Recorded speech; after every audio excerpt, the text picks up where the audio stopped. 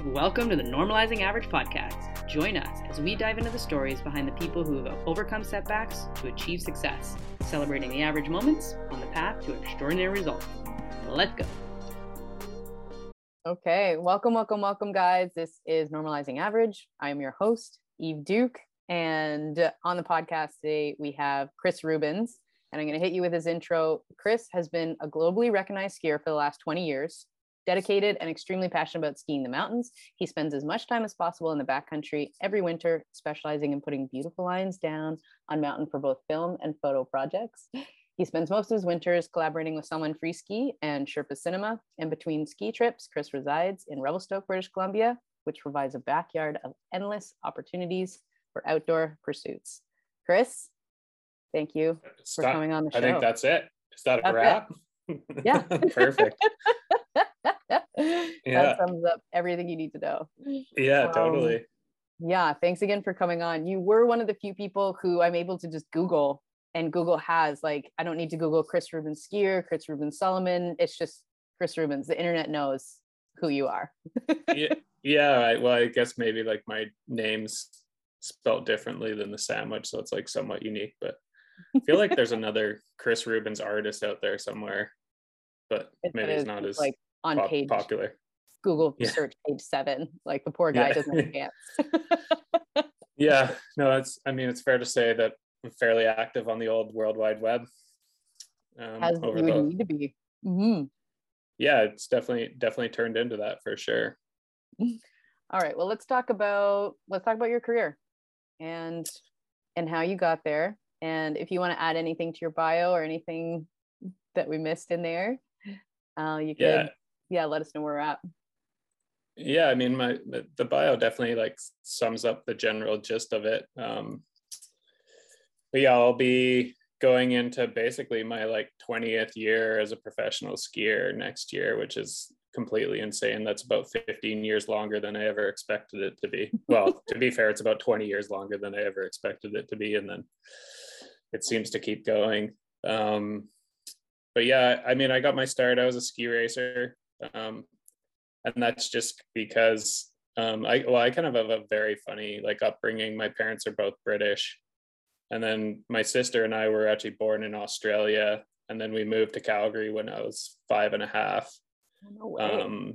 My dad had a job in the oil business, and he had a job opportunity, and they always wanted to move to the mountains, and not that Calgary's in the mountains, but the mountains are right there. And then so we moved, and then immediately got into skiing. And I think they found this like ski racing program called Nancy Green, which we all know at the time or now, but we knew nothing about it. And they're like, wait, you're going to take our kids for the weekend and we can go skiing? Like, this is amazing. Like there was no like, oh, I want my kids to be a World Cup ski racer or whatever. And so that was with the Sunshine Village Ski Club, which was like a very non-competitive, like fun club. And I mean, skiing was very different back then. Like, didn't take ski racing very seriously. We were like super excited to actually ski gates, because most of the time we were just like free skiing around the mountains. But ended up being pretty decent at ski racing, and I guess it's kind of like anything I do, I get super into it. So went down the competitive path of ski racing till I was about 16 years old, basically grade 11, and then kind of had this like turning point where I was supposed to go. I was supposed to get on the provincial team, and due to whatever reason, they didn't name me to the team, and so I kind of had an option to like keep skiing for another year, ski racing for another year, or and that would have been my grade 12 year, and I would have had to do it in 2 years. Like, ski racing was so intense at the time, and I kind of just hated school, and my parents wanted me to do good in school, and so I decided not to like keep ski racing and buckle down for a year, get good grades. And I joined the Rocky Mountain Freeriders, which was run by Guy Mowbray, who now lives in Revelstoke as well, which was like the first kind of freeride team at the time. Eric Horlifson was a coach. I joined it with his brother Stevie, and then Kevin Yurtis was one of the coaches as well. And those are kind of like that's like kind of the mentor crew that I grew up with. Eric was like well on his path to being a pro skier. To be honest, I wasn't thinking about being a pro skier at all. At really any given point, I kind of just never thought I was like good enough. But then you just kind of ended up pursuing these opportunities, and all of a sudden it's 20 years later. But yeah, it was a super fun kind of way to do things. So that year, got good grades, said peace to high school, was not my thing. And your final year of high school, so you just had to make it through that. Yeah, exactly. I still, it's like one of my like strongest memories is leaving like the last exam of high school, just being like, I'm never coming back to this. It wasn't for me. And then worked that summer, and then moved out to Canmore. And that was kind of like the beginning of the end. Did a year with the RMF, and then by the next year I was coaching it. And then I guess it's like when you come back to this the start of being a pro skier, is it was so different back then. Everything was new. So like Rocky Mountain Freeriders, it was like, I mean, I joined it maybe 3 years in. It was like the first freeride team of its type, and there was no other competitors or anything like that. And then at the same time, this freeride store in Calgary opened up named Fresh. And I walked in there when I was like 18, was like, hey man, will you sponsor me? And he was like, well, yeah, send me your resume and blah, blah, blah. And like got a good like schooling in how to like present myself from him. And he was kind of, his name is Steve Sarenchuk, and still owns Fresh today. And he was like kind of one of our biggest like business cheerleaders. He knew the industry. He hooked me up with all my first sponsors, which I mean, Salomon, that continues to this day. So big thanks to him. And he just kind of like just helped us put a name to skiing in Western Canada. At that time, there was definitely like a scene in the Bow Valley, but the epicenter of the world was Whistler. So that's like really where the scene was. So yeah, like over the years, had different film projects and different opportunities, and they kept getting better. And I ended up spending a lot of time in Whistler. It was kind of like expected. And then after about 4 years of living in Canmore, I made the move to Revelstoke, and that was the year before like the resort was announced or anything like that. So, and it was kind of just like this backcountry mecca, but it was closer to Whistler too. And I wasn't like ready to move to Whistler. But yeah, that's kind of like a jumble of stories in there. But then as like far as the like one person who wasn't drawn to get right into the Whistler scene. Well, I mean, it's funny. It's like the Rockies. I mean, they still have it. It's like you're like bred to hate Whistler. It's like this thing, and like Eric ended up like we were spending. He was like, I mean, he's my best friend, and we kind of had blossoming ski careers at the same time. So we spent a lot of time filming together, and he ended up moving to Whistler, and I moved to Revy, and yeah, it's just kind of funny. You like hate on these places, but now, I mean, Whistler's like a second home to me to some degree. I have tons of friends there, and you go there and you just do the exact same things as you do in Revelstoke. Like you go to potlucks, you like avoid downtown, like that sort of thing. You know, it's like you don't go to like the crazy tourist side of things, which I thought was pretty funny. It was like a good learnable there. But yeah, like, yeah, so kind of jumped into the scene, like working construction or landscaping all summer, and that paid for being a professional skier. Like, yeah, I say like 20 years of being a professional skier, but realistically, it's like probably only like 8 maybe. That's like actually like only be able to, or only need to ski. Yeah, totally. Yeah, it's like, yeah, and it just kind of snowballed. Like the first year was like, here kid, here's a pair of skis, like go get them, like, and you're like, cool, like this is awesome. And then shooting photos and video parts were coming up, and just kept kind of pursuing it. And then at some point there, I got like a break through Eric with the Matchstick guys. And I guess that was kind of like my big break into like the more mainstream side of things. And it was a pretty. Was that your first video part? Yeah, first like big video part. There was I used to film with Theory 3, which is an older company, and I still work with the director camera guy to this day. He was with Salomon Freeski TV, and now he does the Blank Collective there. Yeah, it's funny how like long a bunch of us have been in there, it's been a long time. But yeah, that the Matchstick thing was definitely like where like things started to change and get recognized. And it was probably like one of the more challenging years of my life. Like we bought snowmobiles in Revelstoke, like mine like instantly blew up, and it was like the classic, like I hear people's sled stories now and I'm like, you guys have no idea, like the old sleds were so crappy, like what we used to heavy. Oh, so heavy, they'd get stuck. They're so unreliable. Like, I mean, they're still unreliable, but compared to what they are now, it's like, yeah, it's crazy. Well, but yeah, you used to get so much less mileage out of them that you do out of a new sled now. Like a sled would totally. last, I think Scott we'd cap ours at like what 8,000 hours or something like that, maybe even less. Then it's over. Like it's like that sled's not good anymore.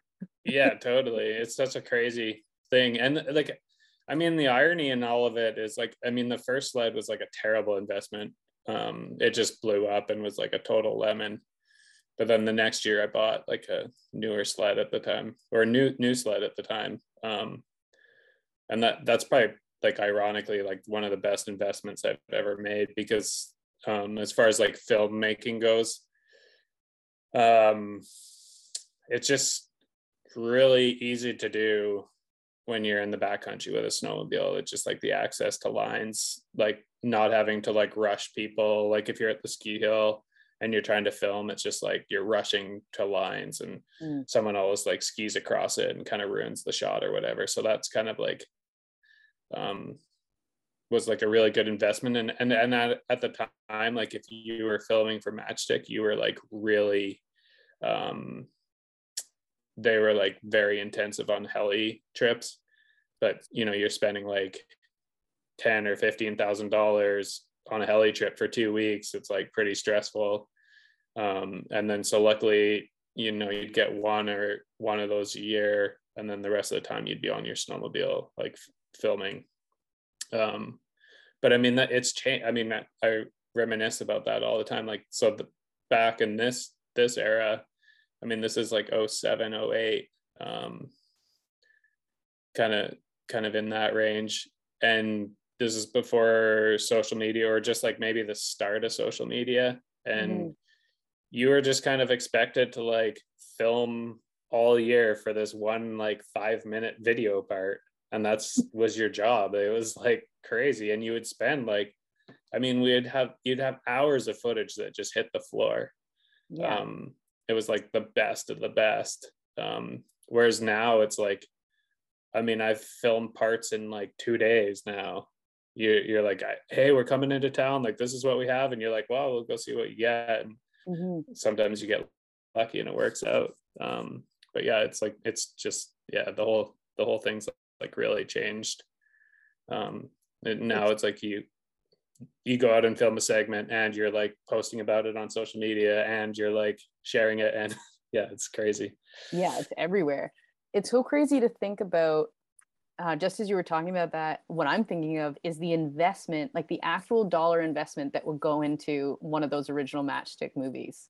From, if you looked at not just the filmers, the directors, like the company, but also every rider who's like the gas, like, and just the snowmobiles and the tools and just and the time. It's so crazy. And yeah, then totally. and you guys wouldn't be getting paid for it, would you? Like, you get paid for movies back then? I feel like no, that's I mean, labor of love. That's like part of the job, right? No, I mean, we still don't really. I mean, I think it's like one of the things that people don't really understand. It's like, so basically how it works for the most part is like a film company will go out and get a sponsor, and then that sponsor will be like, okay, well, you need to film our athletes. And so the sponsor will give the film company money to make the movie, and then they give the athlete like a little bit of pay and maybe some travel budget to like go towards their portion of the movie. But for the most part, I mean, it's a classic small business example of like, if you ever to like put an hourly wage on it, it would be like pretty horrible. And you definitely like, I mean, that's the one big thing I see nowadays is like the youth coming up, they're kind of like expecting to be making a bunch of money like right off the bat. And it's like, unless you're like the next like Jordan of skiing, that's probably not going to happen. It's like a slow grind. And I mean, it took me years to make like a decent living at it. And then you're like, yeah, you and then there's just so many different aspects of it. It's not just like going out and riding the gnarliest line. It's like being like writing emails back, like talking about product, like all sorts of stuff and creating.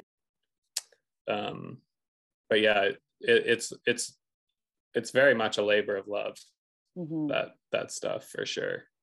Yeah, and I think a lot of like even up and coming athletes, maybe they realize it now, but even when I was in the industry, they didn't realize that you're a brand ambassador too.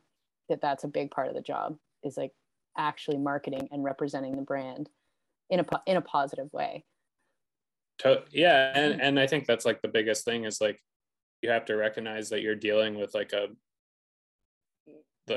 I mean, you can work for a smaller company, but you might be working for like a multi-million-dollar brand. It's like you need to prove value to that brand, and how you do that, like it's different for everybody. And I think that's like the important part of like staying true to yourself is like what do I have to offer, and then align the brands with what your strengths are. I think is like probably like a really good way to go about that. And then like always like dancing in between the lines, you know, like I hear it less now, but I remember back in the day it was all about like selling out and stuff like that, and you're like, okay, whatever that means. I'm still a bit confused as to what like selling out means. It's like I get to ski for a living, and but it's a job. Like treat it like a job, like, and not in a bad sense of like that, but like show up perfect, like how you would expect to be paid for, which is like generally it's professional. It's I mean, it's definitely something I see in the later years of professionalism is like when I show up, and increasingly like it'll be into like paid gigs. Like if you get into like advertisements or something like that, it's like okay, like you're getting paid a decent amount of money. It's like I'm showing up and I'm like ready to go. Like I'm there on time. I've got like all my gear together. I can like read snow conditions. I can, you know, like if we're dealing with avalanche terrain, I'm like well trained in that. And so I very much look at it as like the professional part of professional skiing, as you would in any other job. Do you Yeah. ever see guys who are like almost like weeded out or lose opportunity and lose sponsorship opportunities because they don't treat it that way? Totally. Yeah, I think so. I think it's like, I mean, for me, that's definitely why I've kept my career for so long, I would say, is like, I've treated it like professionally, and then just always like kind of had that in my back pocket of like thinking about proving my value to the company. I mean, there's a pro photographer that I shot with lots over the years, Blake Jorgensen, takes amazing photos, and he always said to me is like kind of treat it like it's always going to end, you know, like, and then you like one, you're going to be hungry for it. Two, you think like how can I do better, and three, you just enjoy it. because it's like this crazy thing, you know. I know my parents thought I was crazy when I was starting off on a pro skier journey, and I never thought I could be around this long, but here we are 20 years later, and it's like it's had this like incredible amount of experiences, opportunities, and also made a living doing it, which is super cool. It's like I like that aspect of like doing something a little bit different that is a little out of the norm. Yeah. But all at the same time, I think it's like really important for people to like look ahead, especially for action sports. I think is like one thing that I see is like the youth is like I've been like fairly lucky when it comes to injuries. I mean, at this point, there's an element of being smart about it too. But you know, like you can get injured and you can get surgery and you can get back on your feet, but 20 years down the road, that injury is going to come back, and like arthritis or like anything. So just like, I think that's like really important to think about it, and none of that's worth it. I mean, there's definitely days out there when it's like, all right, like it is perfect right now, and like I am willing to go send it. And if I hurt myself, like I knew that it was like the best possible day. And that's kind of how I've always looked at it, is like, and those are like maybe 3 or 4 days a year, maybe, and that's going out almost every single day to get those days. You know, and then to me, I'm like, okay, if I like hurt myself or even worse, die today, it's an acceptable risk. Whereas like if it's like kind of sketchy out, or like hard pack, or the snow conditions suck and you're pushing it and you hurt yourself and you're like, that was really stupid, and you're like, yeah, that's right, it was stupid. That wasn't the day. Yeah, totally. And I think that's like something super important for people to realize. And like I've done a lot of like camps with Kapow guiding there, and like just talking at like avalanche seminars and stuff at the beginning of the year. And that's like kind of always been my like one of my strengths is like, okay, these are the conditions. Like I'm not going to jump a cliff today because it's like really not good, but what can I do? So, and there's always something you can do. Like, let's go out and shoot one turn wonders, or let's go and like try and like do some hiking shots or something like that. And that's the important part, because when you go on a trip or something, sponsors are paying a bunch of money. There's filmmakers there, like it's costing you money. So it's like, regardless of what the conditions are, you want to come back with something, but not at the risk of hurting yourself. So finding that line of like, I mean, that's the beauty about living in a place like Revelstoke, is like you have all these beautiful vistas. So it's like, okay, it's like crappy out, like let's just go hike a ridge and we can get some shots there or whatever. So it's just kind of like being creative like that, I think.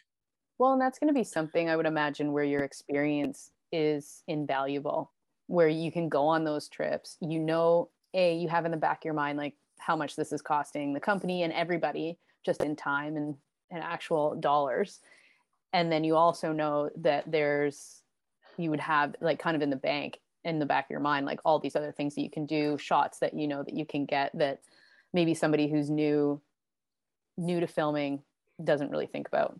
They're like, oh, well, the day sucks, or it's like a really crappy weather day, so I guess we just can't get anything. Whereas you would know that, oh, hey, there's all these other things that we can do, or also knowing the terrain, that there's all this other terrain that maybe we could go check out. Yeah, no, totally. That's like, yeah, I mean, I realize that more and more. It's like a lot of that comes with experience for sure. But we've had,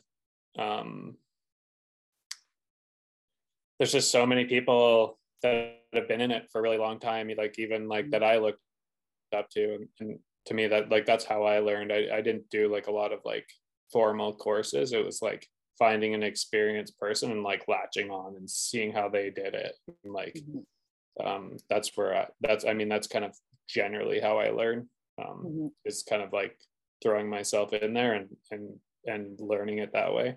Yeah. But most of those people, like myself included, it's like I would love to like mentor people and like help them out and try and figure out how to do it better, because it's not like there is like an element of experience to it. Do you think it's easier? It was easier back then, back in the day, 20 years ago, or now to like be a pro skier? I mean, really it's so hard. I mean, it's so hard to answer that question, but I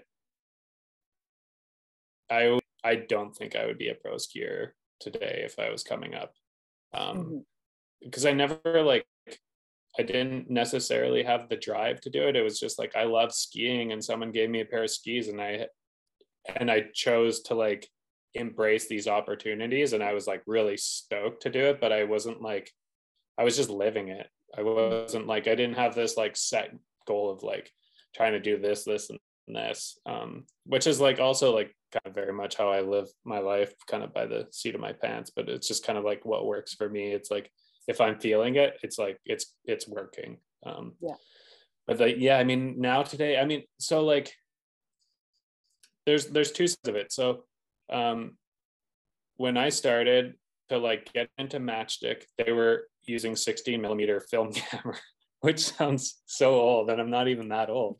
But we were shooting on film, and it was like, I can't remember what the costs were, but it was like significant amount of money when that film camera came out, that you did not want to screw up the shot. Like if you screwed up the shot, that was like money that was just gone.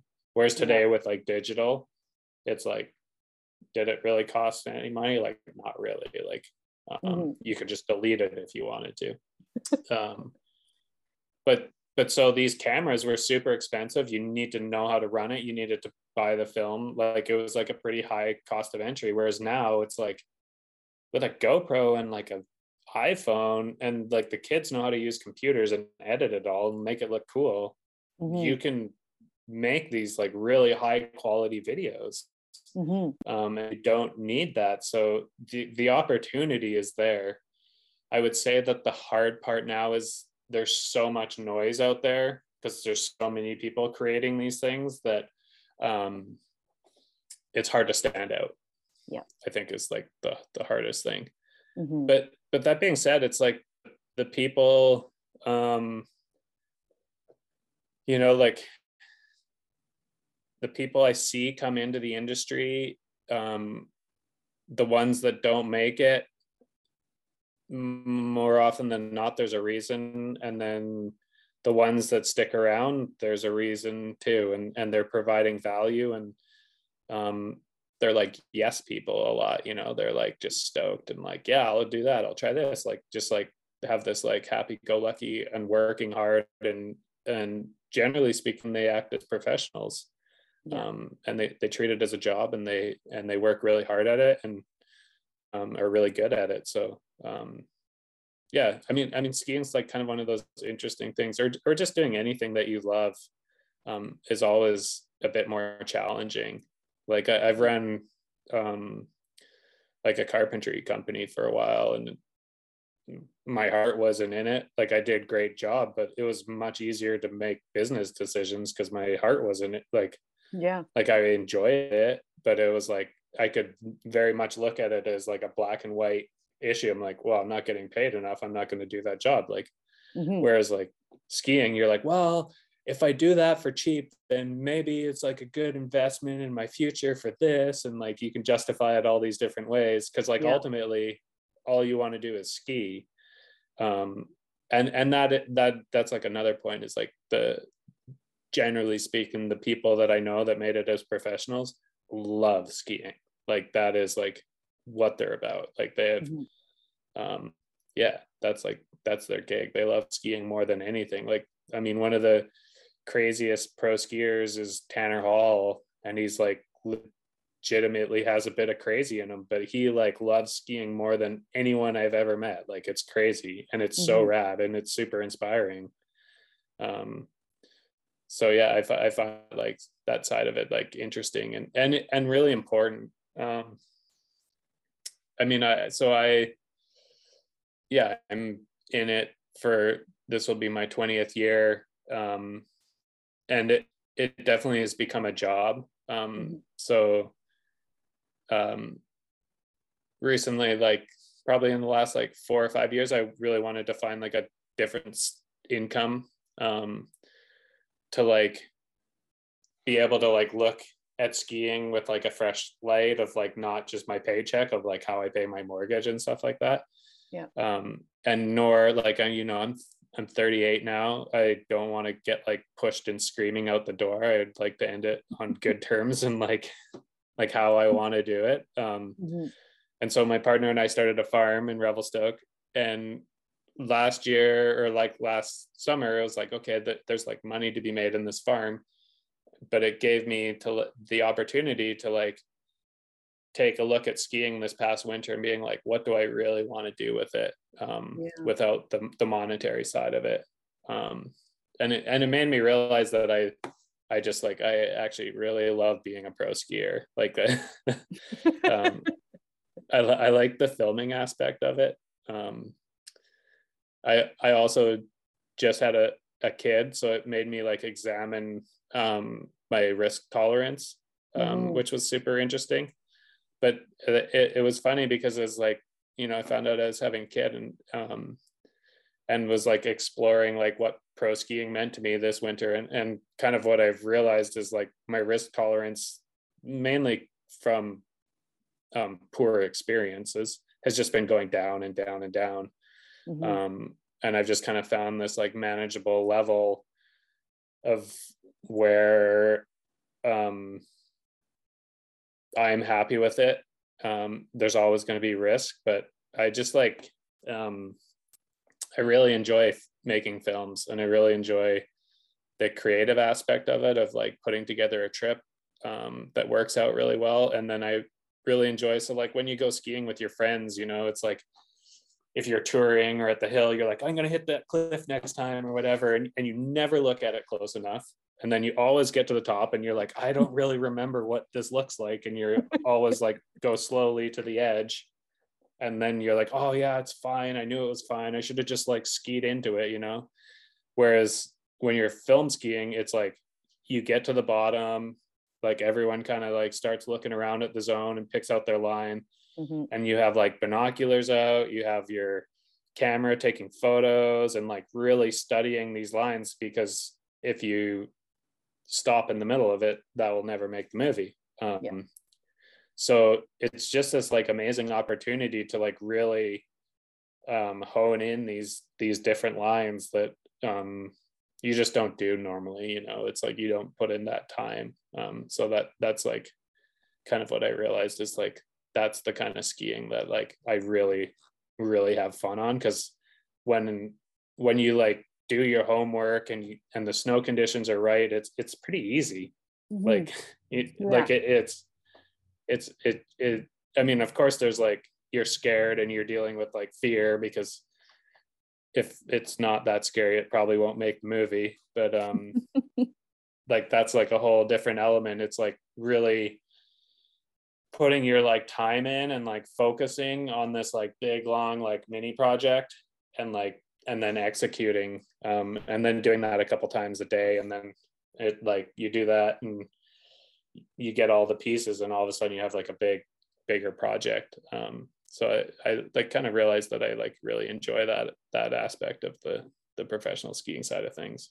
On the like talking about just loving skiing and loving what you do you think that you would feel the same way if you were, because there's like, I just want to talk for a minute about free skiing versus like say competition skiing, which I know for the snowboard industry it's similar. It's like you kind of have these two paths and two options as an athlete, or you could do both, but you tend to like kind of gravitate towards one or the other. Do you think not having the same amount of pressure to compete keeps you almost like more engaged and keeps it fun, I guess, is almost what I'm getting at, is like the fun aspect is there versus the like turning it into a job where it's you have to like go to a certain amount of competitions, get points, etc. I mean, I feel like the people that like are into you're either good at competing or you're not. There's like not really, I mean, I guess I was like a bit of an in-between, but like, I mean, back as far as ski racing go, I was the guy that like, you know, you'd film or you'd time training runs and you'd be like near the top. And then on race day, I would blow up, and the guys that were blowing up in training would like excel, you know, like the people that are really good at competing are like, they excel under those conditions. So I think they love it. I mean, if you're doing well at competing, they're like, what's not to love there? That's what drives them. It's like a different mindset, maybe. Yeah, I think so. I mean, it like, it's very like tangible, like especially like in the like the free ride world tour or something like that. In skiing, it's like they've controlled the slope. You're not making avalanche decisions. You're kind of just like, this is my arena and I'm going to try and do like the most badass line possible today. And I think that's kind of like how you have to look at it. But increasingly, like those competitions, like when it's good, a lot of those lines would be an amazing film line too. Like it used to be like they kind of zigzagged across the mountain a bit more. Yeah, I mean, I certainly like did a fair amount of competing at the start. It was just kind of like the way that you went, but I'm pretty thankful I got into the film side of it. To me, it's more just like the conditions. It's like a conditions thing, like going back to like hurting yourself, like the conditions those guys throw down on in comps. I'm like, oh, like it's so crazy to me. It's so high consequence. And yeah, I mean, I love skiing powder. It's like that's my favorite thing in the world is skiing powder. And my second favorite thing in the world is skiing like deep powder in the trees with pillows. And that's probably why I live in Revelstoke. Number one, powder. Number two, deep powder. Yeah, totally. It just, to me, it's like floating down the mountain. It's the closest thing to flying. And like the terrain in Revelstoke is so conducive to it. You know, you're skiing down in these trees, and like for sure there can be times when it's dangerous in the trees, but sometimes it's like there's no avalanche condition like danger, and your brain is off on that side of it. You are just like purely focusing on skiing down this mountain in the most fun way possible. And that's like, you get to the bottom and you're just like hysterically laughing. Like, it's like, what else do you do that? I don't do that on a bike. I don't do that in anything else. Like the hysterical laughing of like, how could you possibly have that much fun? And like, that hasn't lost its effect on me at all. No, it's pretty amazing. Yeah. And I mean, it's like, we're all so like, it's like you ski in the winter and you mountain bike in the summer. And the thing about mountain biking is you never like come back from a day of mountain biking. It's like, oh, well, how was your day? It's like, oh, I fell a couple times. It's like, you say that after a ski day or a snowboard day, like all the time, and it's totally fine. But if you say that on a bike day, it's like, you're probably in the hospital. Like it has like a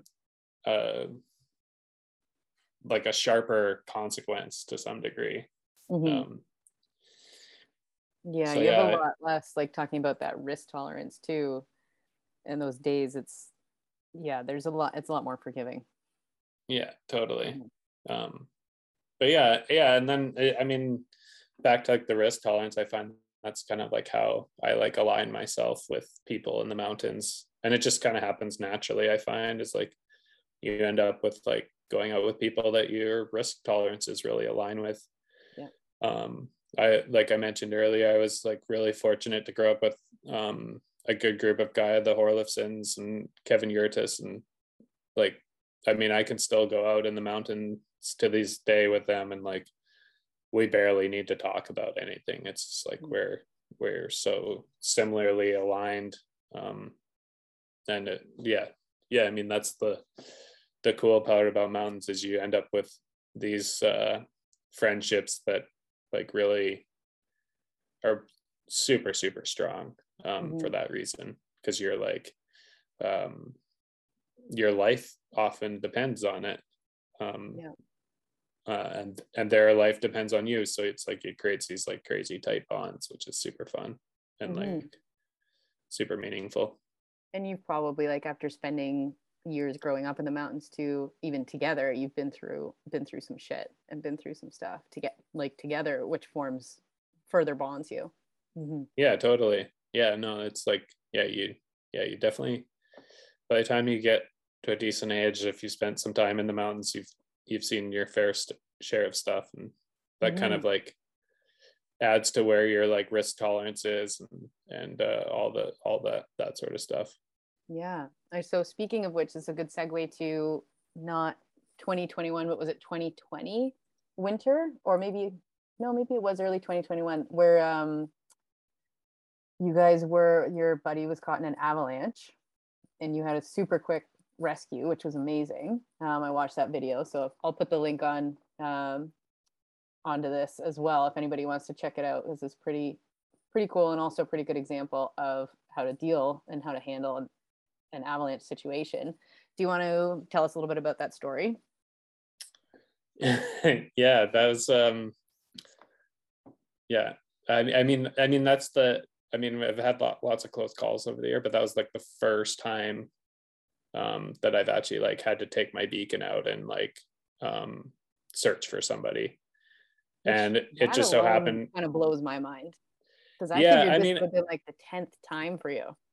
No, I mean, that's the thing. It's like, I've definitely gone for a few rides myself, but always like come out on top or like fought my way out of them.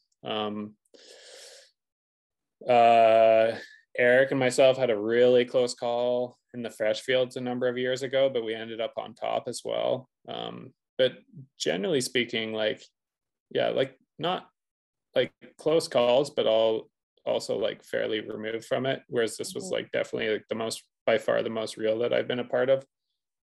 So we were filming for this Forecast magazine Toyota shoot where it was my buddy Noah Morrison, and he is from Vernon, and then I was obviously from Revelstoke, and the idea was like I would show him my backyard and then he would show me his backyard, and he's a gibber. He's like X Games, like the whole 9 yards. So he had basically no backcountry experience, so I was kind of making the decisions that day. And it was like one of those days where I knew it was early season, knew we were pushing it a bit, but we like eased into that day.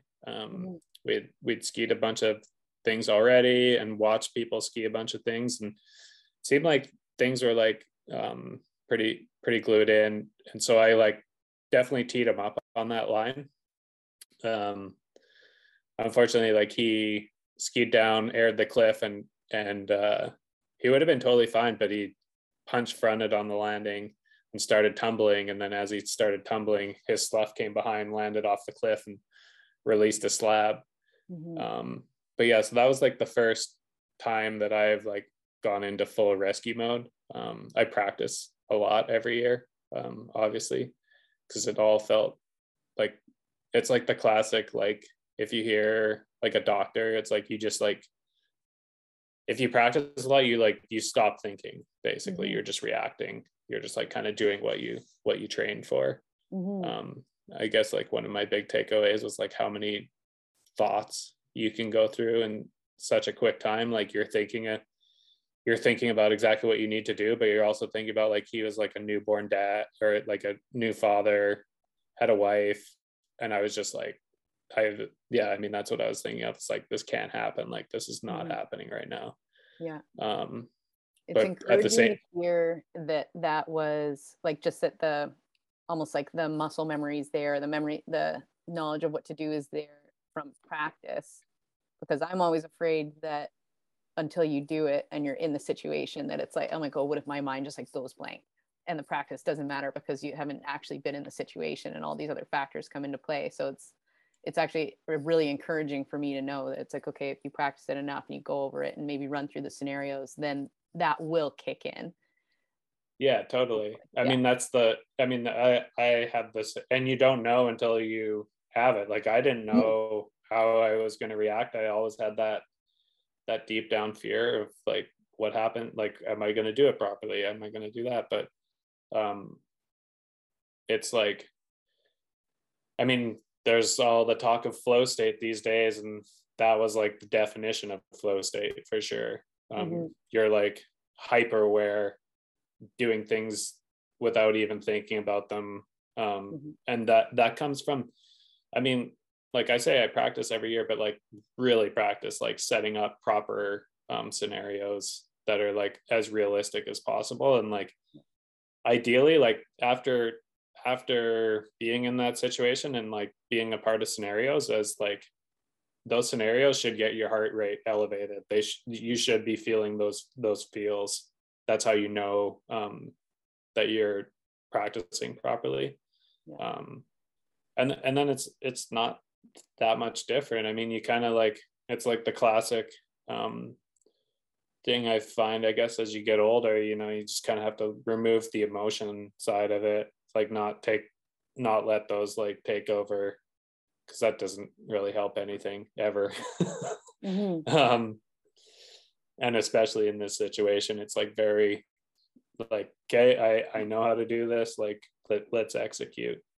Yeah. And you're so on it too, which, and even just talking about that's in the practice, that makes sense. That, because I was like, yeah, just on a numbers game alone, like 20 years, this must have been a situation that you've been in, but it actually makes more sense that it wouldn't have been a situation that you've been in, because you know what you're doing. Yeah, I mean, that's the point. And like, for sure, there's luck involved, for sure. There's no doubt about that. But I mean, that's my like whenever we're doing like safety courses or whatever, that's like normally one of the first things we talk about is like how little incidences we've been in. But for sure, we've been lucky over the years. But yeah, I mean, I think that's also like one of the elements of like why I love being a pro skier, is like we had so many different angles on that day, because we were filming, and then all of a sudden we have this like awesome education piece that we can share with people. And the forecast guys were like stoked to put it together and did a really good job on the edit. And I think that's like a super valuable thing to like have out there. Well, it's not that often that you really can watch like a full avalanche experience and rescue successfully, like just from multiple angles too. Like, it was terrifying watching, it was Ryan watching his head cam, because then you're under it and you can hear it, and you can hear him like kind of gulping and swallowing snow, and it's like, okay, this is crazy. And then watching your camera as you go down and choose your line to get down to him and do the rescue. So it's pretty cool. Yeah, and I do think it's like really, really important for people to understand like the consequences of backcountry skiing. Is like, it's like something that I've come to terms with. There is a risk to it. I personally have like fine-tuned my risk tolerance to like where I'm personally comfortable with it. It's not going to be the same as your risk tolerance, or like anybody else's for that matter. But it is like really important to understand like the real consequences of that. Yeah, I was saying we just had a kid, and yeah, if you were somehow in a birthing room when you were younger, you probably take safe sex like a lot more seriously. Like, seeing the actual consequences of that. Like, yeah, both my partner and I said that at the end, just like, holy cow, like that's crazy. Yeah, this is the best sex education you could give somebody, is like, here's the end result. Totally. And like it's like I felt like I knew it, you know, but like, and I did, and I like, but if you like ever were experiencing that, you'd be like, holy cow, like I need to be like really, I don't know what I would have been a lot more scared for sure. It's really gnarly. Yeah. Yeah.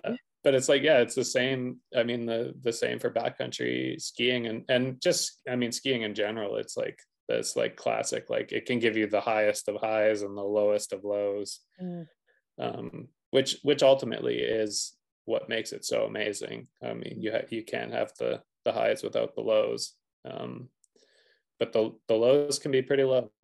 Like they're pretty crappy, and they're real, and people's lives get affected from it, and that's a hard thing to deal with. And if you're going to spend a bunch of time in the mountains, you'll deal with them to some degree. So yeah, let's talk about fear. Like, how much does fear come into what you do for you specifically, because you do so much stuff that's really gnarly? So is it just like the fear just gets pushed, like the more you do, you become more confident, and then the fear just goes away with certain stuff, like certain size cliffs? Or I don't know, how do you deal with that, or how has that changed and throughout your career? Yeah, I mean, there's definitely an element of that. Like, you get more comfortable the more time you spend in gnarly terrain, the more comfortable you get with it. And there's like a confirmation bias, that there's like an element of that to it for sure.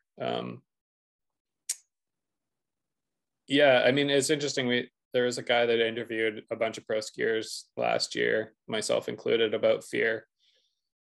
And I think he was expecting everyone to be kind of like adrenaline junkies. And I was kind of towards the end of, like, he had already interviewed a bunch, and basically like his finding was like that we all don't particularly like fear.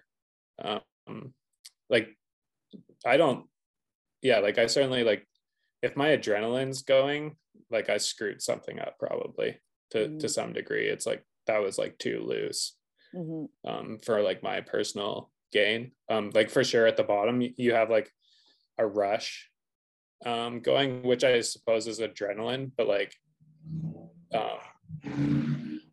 yeah, like some of the times it's just like not what you're looking for, because that means you weren't calculated. I guess I kind of look at it, there's like a difference between fear and being scared, in the sense of like if you are scared, there's maybe something wrong going on. So like something about your line or something about the snow conditions that you're like sensing that's like not quite there. And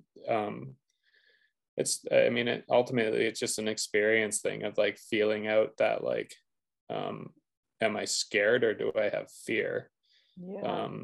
Because if you have fear, it's like you're pushing yourself. That's like part of the fun of it, is like you want to push yourself, you want to do something better than you've done before. That's like a human instinct, but you don't want to be dangerous about it.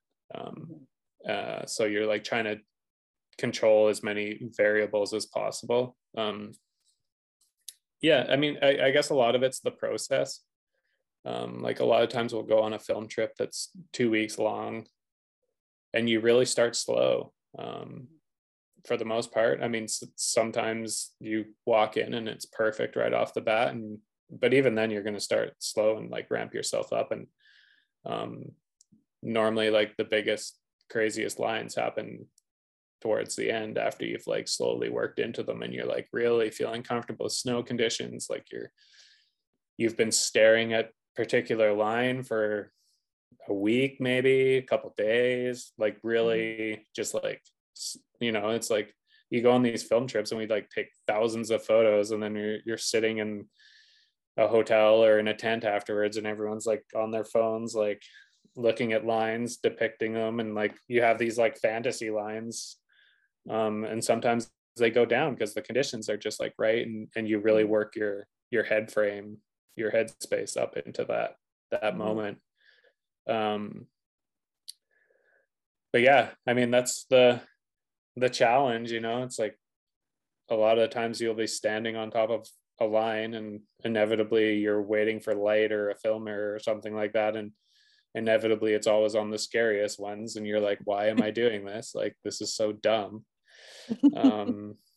But I guess it's also like fun to like put yourself in that situation and try and get through it safely. And yeah, I mean, there's lots of times that you'll give yourself options at the bottom. You'll like look up and be like, okay, I'm gonna like look at that from the top. I've really like predominantly most of my filming done ski touring now, and for the reason that I can like really scope things on the way up, like really have like a really good foot on it, and it's a slower process, whereas like back in the day we did a lot more filming out of helicopters and it was like this really fast process. And you can get good eyes on, but like not quite as good, and I just didn't enjoy the fast pace of it. I like the slow burn of it. It's like, it might take you an hour to get to the top of the line and you're just thinking about the line the whole way up the hike and like dissecting every little part of it and trying to get different angles on it. And so it's like when you actually like nail one of those big lines from hiking it, it's like you're like hours deep of being in it. So the reward is like super fulfilling, which is the part that I like, and it lasts for a really long time. Whereas like this filming out of helicopters, you might go ski the gnarliest line you've ever skied, and then 5 minutes you're at the bottom and you're like shaking and you're like, holy cow, that was crazy. And then someone's like, okay, what's next? And you're like, get back up there. Yeah. and it is. And you just like, which is like totally fine. And you don't get to like experience that moment for as long. And that's like, to me, that those are the moments, like that's the feeling that we're looking for. It's like you're like totally content. You're like, and it doesn't last long enough, but you're like totally content. You like nailed your line. I mean, the flip side of that is when you screw up a film, like most film skiers, when they screw up a film line, they're pretty like hard on themselves about it for sure. It's like, because you get that one chance, and most shots, like, a big day of filming, you're like maybe getting 4 or 5 lines in, so every one of them counts. And then how often this is more like just an industry tech question, how often do they want, I guess ideally the line is like completely clean, so once it's like already been ridden, even like let's say you have 1 or 2 clean runs on there, do they even want to shoot that again, or is it like, no, we got to move on to a zone where it's like another super fresh zone? It totally depends. I mean, filmmakers are pretty good at like cropping out shots and like shooting it differently and stuff like that, but for the most part, there's like, I feel like the snowboarders do it more, where they like go in and session stuff for a while and there's tracks everywhere, but for whatever skiing, it's like it's definitely like at some point there's like too many tracks for sure. It loses like the allure of the mountains, where you're like, okay, well, these guys, it's like looks like a ski run now. Yeah, totally. I mean, there's definitely like an element of that's like when it's the most fun too, when it's like a total fresh canvas, and that's when you're like your snow slough and stuff like that is like the most real and like crazy and stuff like that. So and it's it's all a bit crazy. A question that I had is how often and it might be never, are your lines and like what you ride or what you hit dictated by somebody else? Does that ever happen? Or is it usually up to you? I would say it's a collaborative effort. Like you'll definitely be like, hey, check that out. Like, what do you think of that line or whatever? But I would never, it's pretty rare when someone's like, you should go ski that. Well, that's not true. Like, you do say that, but there's no pressure, I guess, would be my point. Yeah, you're like, no, like, that's not gonna work. And it's like one of like the number one questions that you get is like, where does, like, do you get pressured into skiing these lines? And it's like, generally speaking, it's the opposite. If you're like stepping up to like a big gnarly line, the filmmakers and the photographers are generally trying to talk you out of it. They're like, are you sure? Like, because like that most of, like, I mean, most of the people I work with are like super experienced, and they've seen what happens when it goes wrong, and so, and they have to deal with it a lot of the time. So it's like they're not looking for that. No. And I really respect that. And it's good. I think it's good to be questioned. I think it's good to like be able to like articulate why you think it's okay to go ski that line. Yeah. But it's respect too. Yeah, but it's very much like a collaborative effort out there. I mean, like, we're like the crew that I film with now, it's like a smaller crew. We don't have guides out there. We're like very much out there by ourselves. So it's like you're making all the avalanche condition judgments as a crew. You get into a zone, like I mean, we're all very Canadian, so it's like, which line do you want? No, you pick first, you know, like that sort of thing. It's not a lot of like, that's mine, stay away from my line or whatever. And normally it just kind of works out organically. Like, you come into a zone and someone's like super stoked on something, you're like, perfect, like I'll look somewhere else. And I mean, that's the kind of beauty of it. It's like you can have 4 or 5 skiers there and everyone's going to look at the mountain a little bit differently, and pick something differently. But you totally like help each other out. You're like, hey, what, like, how do you think that cliff's going to be? Like, how would you ski that? Like, it's collaborative in that sense. Yeah. Oh, that's awesome. So I can do some kind of closing off questions here, but I was going to ask first, is there any trips or projects that you've done that have really stood out the most for you?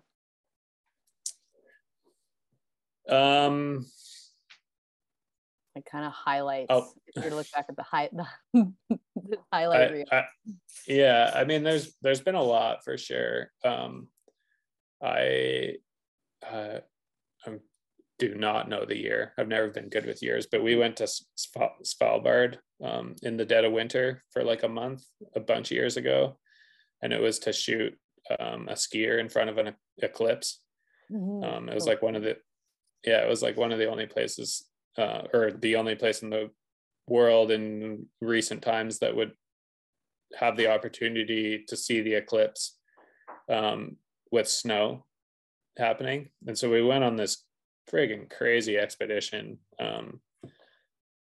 and we were like fairly new to expeditions at that time, but it had all these different elements of craziness, and you're like on polar bear watch, so you had to wake up in the middle of the night and get out of your sleeping bag in a tent and go and like watch for polar bears. It was like kind of crazy, but yeah, I mean, it would be hard to top that trip. And then, I mean, we traveled to like the most northern town in the world in the middle of, like, it was the end of their winter, which is generally not when you went there. Like, took snowmobiles, like snowmobiled in this camp, and then it could have just been cloudy that day and we would have totally not seen the eclipse, and somehow it all lined up and we saw the eclipse and we got the shot, and it was like full. I mean, you don't ever get that experience. There's no way. And then, so that kind of followed up, the next follow-up trip we did to that, we went to Greenland, and we brought a climate scientist along with us. His name was Alan Hubbard, and the premise of that movie was to alleviate our carbon guilt by bringing a climate scientist along. And so we did some research and stuff on the ice cap there, and that was super cool. And that was like, I mean, I knew about climate change. I knew how I felt about climate change, but to that point, I like wasn't vocal about it, and I wasn't doing anything about it. And so the movie was cool, but like, it was kind of the after effects of taking that movie on tour to premieres. And people like really wanted to know like what we were doing for it. And I'm like one of those people that if I'm going to talk about it, I need to start walking the walk. And I think that was in 2016. So what we're like 6 years later, and I've like definitely, that's like really shaped my life for the last 6 years, is trying to like work on my carbon footprint and kind of do better for the world. So that's probably been the most influential in my life for sure. Yeah, and then, like after Guilt Trip, we made a movie that is probably one of my favorite movies called Curve of Time, and that was like the first year after Guilt, or kind of the follow-up to Guilt Trip, and Greg Hill and I, it just like kind of shows the process of us changing our paths. And Jordan Manley put it together, and it's like yeah, I'm super proud of that movie. It's like a really cool way to do things, and Greg's a fun person to do stuff like that with, because it's like it's just fun. It's like you don't have to like, you know, we went on this crazy electric road trip to ski these volcanoes in a Nissan Leaf that had a 150 kilometer range, and we drove like 4,000 kilometers in 10 days. Like it was it was not for everybody, but we had a blast. Like it was amazing. It was like a super memorable trip. And then it just kind of like, you're like, okay, like making changes doesn't have to be bad. We look at it with such a negative connotation. So it was like fun to do that, and it definitely like really snowballed from there. And cool to see what you can do. Kind of even in 2016, that would have been a long time ago. Like technology is very different now, but it would have been really cool as like ambassadors in that way to show what's possible. Yeah, totally. And I mean, that's like very much I mean, I guess that was like a bit of a turning point in my career of like, I made a name for myself and have a bunch of followers and all those things. And it's like, okay, what do I want to talk about? And that's kind of like the thing that I've latched onto and that I'm passionate about these days. And that's like the beauty of becoming a pro skier or a pro anything, like a public figure of some sort, is like you spend a lot of investment and time of like making a name for yourself. But once you have a name for yourself, then you can kind of start like really deciding how you want to like share that around and do the things that you're passionate about. And that's definitely like where I'm at now for sure. It's a really interesting marker, because I'm noticing it's a consistent theme amongst people who have reached a level of success, is that at some point you reach a point where you start ideally giving back, or like really becoming a really positive influence in whatever way that you want to, like, and that goes like across the board with like people who are successful in business or finance or sport. At some point, they reach, it's like I see it as like a sign of almost like professional maturity or success maturity, where it's like you have that almost like the freedom to be able to do that, and the platform, as you say. Yeah, and like also, I mean, I guess like I in my career, I've had the moments where it's like you hold everything so tight. You're like, every little decision, you're like, should I do this or should I do that? I don't know. Like, what do they think I should do? Like, should I do what they think? Like, you're just like overthinking everything. And I feel like there's like almost like a stage in everyone's career where you're just like, all right, screw it. Like, I'm just going to do what I feel is like my best. And if it works out, it works out. And if it doesn't, that's okay too, because I like gave it my best. And to me, every time I like refocus on that, it like everything works. It's like everything like falls into line, and it's like it's very much that. And I feel like I have to remind myself of that every couple of years. It's like you start getting swayed. There's so many people that like want you to do this or want you to do that, and like figuring out that like balance of like being relevant but also like staying true to your values, because like ultimately, like when you are feeling good about you and what you're doing, that's when people like want to be a part of it. And you bring that energy to people. I think is like part of it for sure. And like business is no different. Like I mean, you hear like Elon talk, like definitely like someone that I look up to a lot. That guy doesn't care about money. Like he didn't money, like the world's richest man. He like does not care about money. He like wants to do what he wants to do. And that's why he's successful. If he was to look at money, like starting Tesla and stuff like that, it's like, there's no way. Like, I mean, it's still not making money, I'm sure, but it's like that, like to create that change, you just have to go out and do it. And if it works out, it works out. And if it doesn't, it doesn't. That's okay too. But yeah, like the money's not the reward for him or the goal. No, and when I say it doesn't work out, like most of the time it does work out, because if you're like passionate about something, you are going to work your butt off until it does work out. Like, I mean, within reason, obviously, but like, I find that with like most entrepreneurs, it's like, I think it was like Fred from Rumpus, he was talking about like COVID, because they basically like were just starting to like hit their stride, and then COVID hit. And he was like, well, it's like having a baby. You don't just let your baby die. Like you like figure out how to like keep it going. Like, and that's business entrepreneurship in a nutshell in my mind. So it's like, okay, here's the problem. How do we fix it? What do we do next? Like, you're just always pivoting, which I find super interesting. And I'm definitely like attracted to like that business mindset of like, just like having a problem, but it's not the end. It's just like, how do we work through this? Okay, we can't work through this. What are our next options? Like, it's just like a very like systematic like way of doing it, where you're like always moving forward, I think. Yeah, and that it's almost like Fred with like, it's like the baby. It's like, well, I can't get rid of my baby.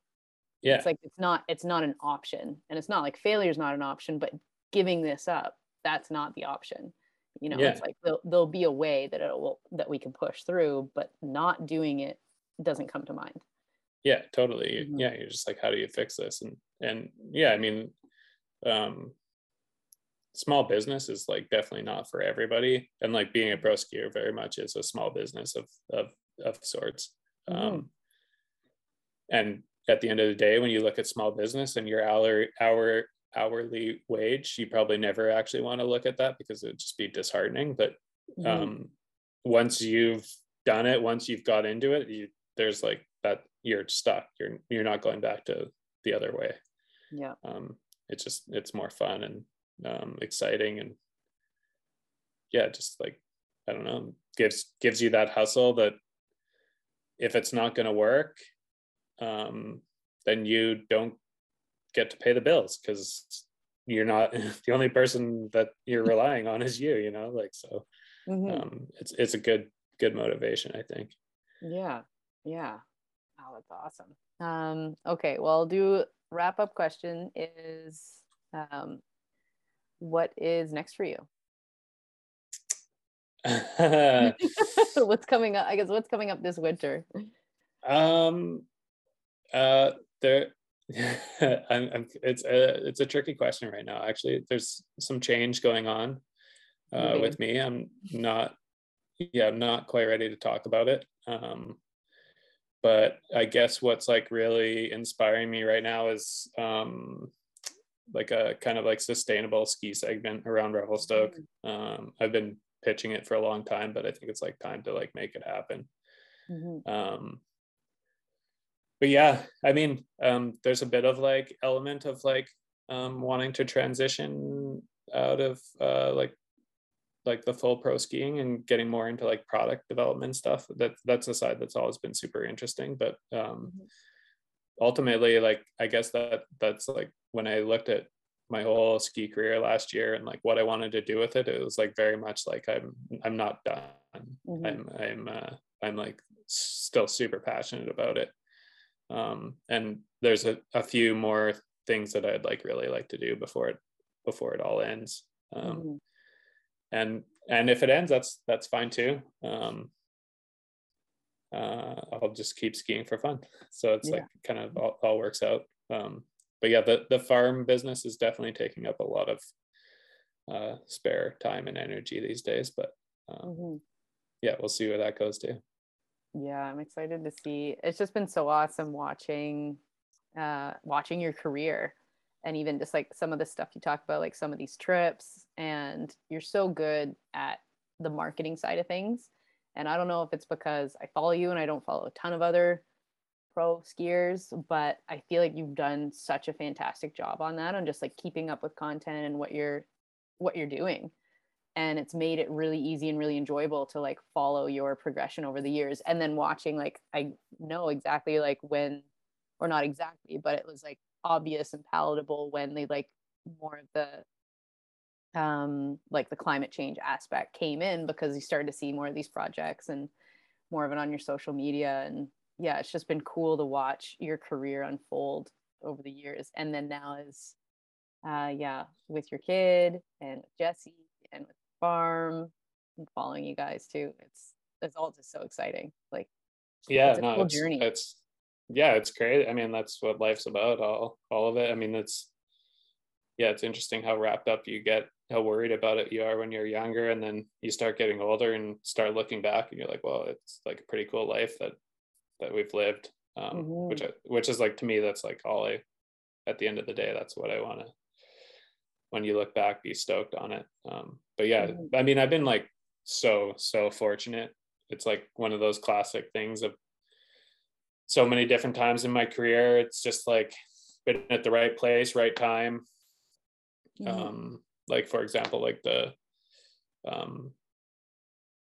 like, I guess it would have been like in my 30s there, like it's kind of like the end of where, like, what would be your like classic end of your like really like throwing down part of your career. Traditionally, that's when like ski touring started getting popular, and we like ski toured all the time anyway. So it's like we have to be right there, and none of the companies knew what they were doing, so we were like super well positioned. But yeah, I mean, I've just had like amazing mentors for both the business side of things and the skiing side of things, and that's like really helped me with my voice and like how I present myself. And yeah, coming from the Rockies, like, gives you like a really healthy dose of being humble, both towards the mountains and both as a person. So I feel like I attribute a lot of my success to that side of things too. But yeah, crazy ride. I mean, I would have guessed it 20 years ago, not even half of it, for sure. So I feel really fortunate about all that. There's a lot to be said too. Like, it's easy to pull out like where the key like success factors are of like having the mentorship, exactly as you said, being in the right, even just like being in the Rockies and having that as a place to grow up and be your backyard, and then just even just sticking it out. You know, it's like if you do something and you're committed to it and you're professional and you enjoy it for long enough, then there's a pretty slim chance that you won't make it. Like, you should. Yeah, totally. Yeah, and like not always having like a defining thing of like what making it is too. It's like enjoying the ride and just, yeah, doing stuff without feeling like you're entitled to get stuff back. Just doing stuff because it's like what you want to do. I think is like really important. Yeah, and I mean, I mean, I would say that's probably one of the hardest things about it is like staying true to yourself. And that's like a rolling or a sliding scale, you know. It's like sometimes you are like totally selling out and not doing something that you like, and that's okay too. Like it's a job. There's elements of that, but like trying to like making sure that you're like, you still have the passion and love for doing what you do. So it's like, that's the worst. I mean, that was like the problem with ski racing that I saw, is like so many of my friends that I grew up ski racing with, they stopped ski racing and then they stopped skiing. And that was like never right to me. Because I mean, skiing, snowboarding, all of it, being in the outdoors is like such an amazing thing that we have. Like, it doesn't matter if you're jumping off of cliffs or like doing a pizza down a groomer. It's like, it's the same thing. And it brings you the same emotions. So it's like, I think it's the more people that do that, the better, really, and enjoy that. Yeah. And I like the idea of following what is both like true to you and then what you enjoy as well. And being, because it seems that's also like a common theme, that it's like just sticking with what, it's like your gut almost, and what works for you both on a risk level and who you work with and what you do and the decisions that you make. And even the stuff that that you're vocal about. It's sticking with what is important, what's real for you. Totally. And none of it happens overnight. I mean, I'm sure as well as anyone, you have periods of your life where they're quite chill and there's not a lot going on. And I mean, like, as like starting small businesses, it's like, those are the times that I realize now is like the times when you gather energy and inspiration for what's next. Because generally when you start down a path of deciding to do something, a business or an idea, it's like the balance isn't there. You're so busy, you don't know what to do with yourself. So it's definitely like learning to take those times of like down times and enjoying them. And I feel like as you get older, those downtimes get shorter and shorter, but you get better at recognizing them and being like, okay, I'm going to chill right now because I don't get to chill. This is the time to chill. Yeah. You have 5 minutes. Yeah. But I'm stoked for the kid for that, because he just like makes you chill. You're like, I am not going to be productive now. There is no possible way. And you just have to be okay with that. So totally. Yeah. But so far it's super fun. So yeah.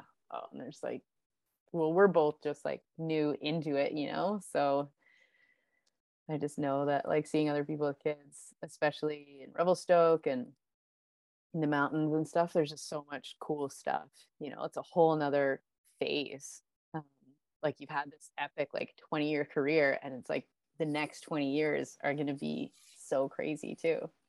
Totally. Yeah, totally. No, I'm like so excited to teach him a little bit of what I know, and maybe he'll listen to some of it. Maybe he won't. That's okay. I mean, he half of them's mine, so I'm sure he'll have a bit of sass to him for sure. So hopefully. Awesome. Well, Chris, thank you so much. To close this off, how can people find and follow you and support you? Yeah, I mean, I guess the most active is on Instagram, which is just my name, Chris Rubens, Rubens, on Instagram, and Facebook, and I guess that's about it. And I don't know, just buy Salomon skis and support the sponsors. But no, I mean, I would say more than anything is like, I guess my two things would be to go out and enjoy the outdoors, and if you can, do something good for the environment, because everybody doing something good goes a long way. So and also going to hit up the farm stand in the Big Eddy. Yeah, exactly. I mean, that's a whole different element. The farm stand in the Big Eddy, or at the farmers market, or eating at pretty much any of the restaurants in Revelstoke. If you eat a salad there probably are greens. Amazing. That's awesome. Okay, awesome. Chris, thanks for the talk. Much.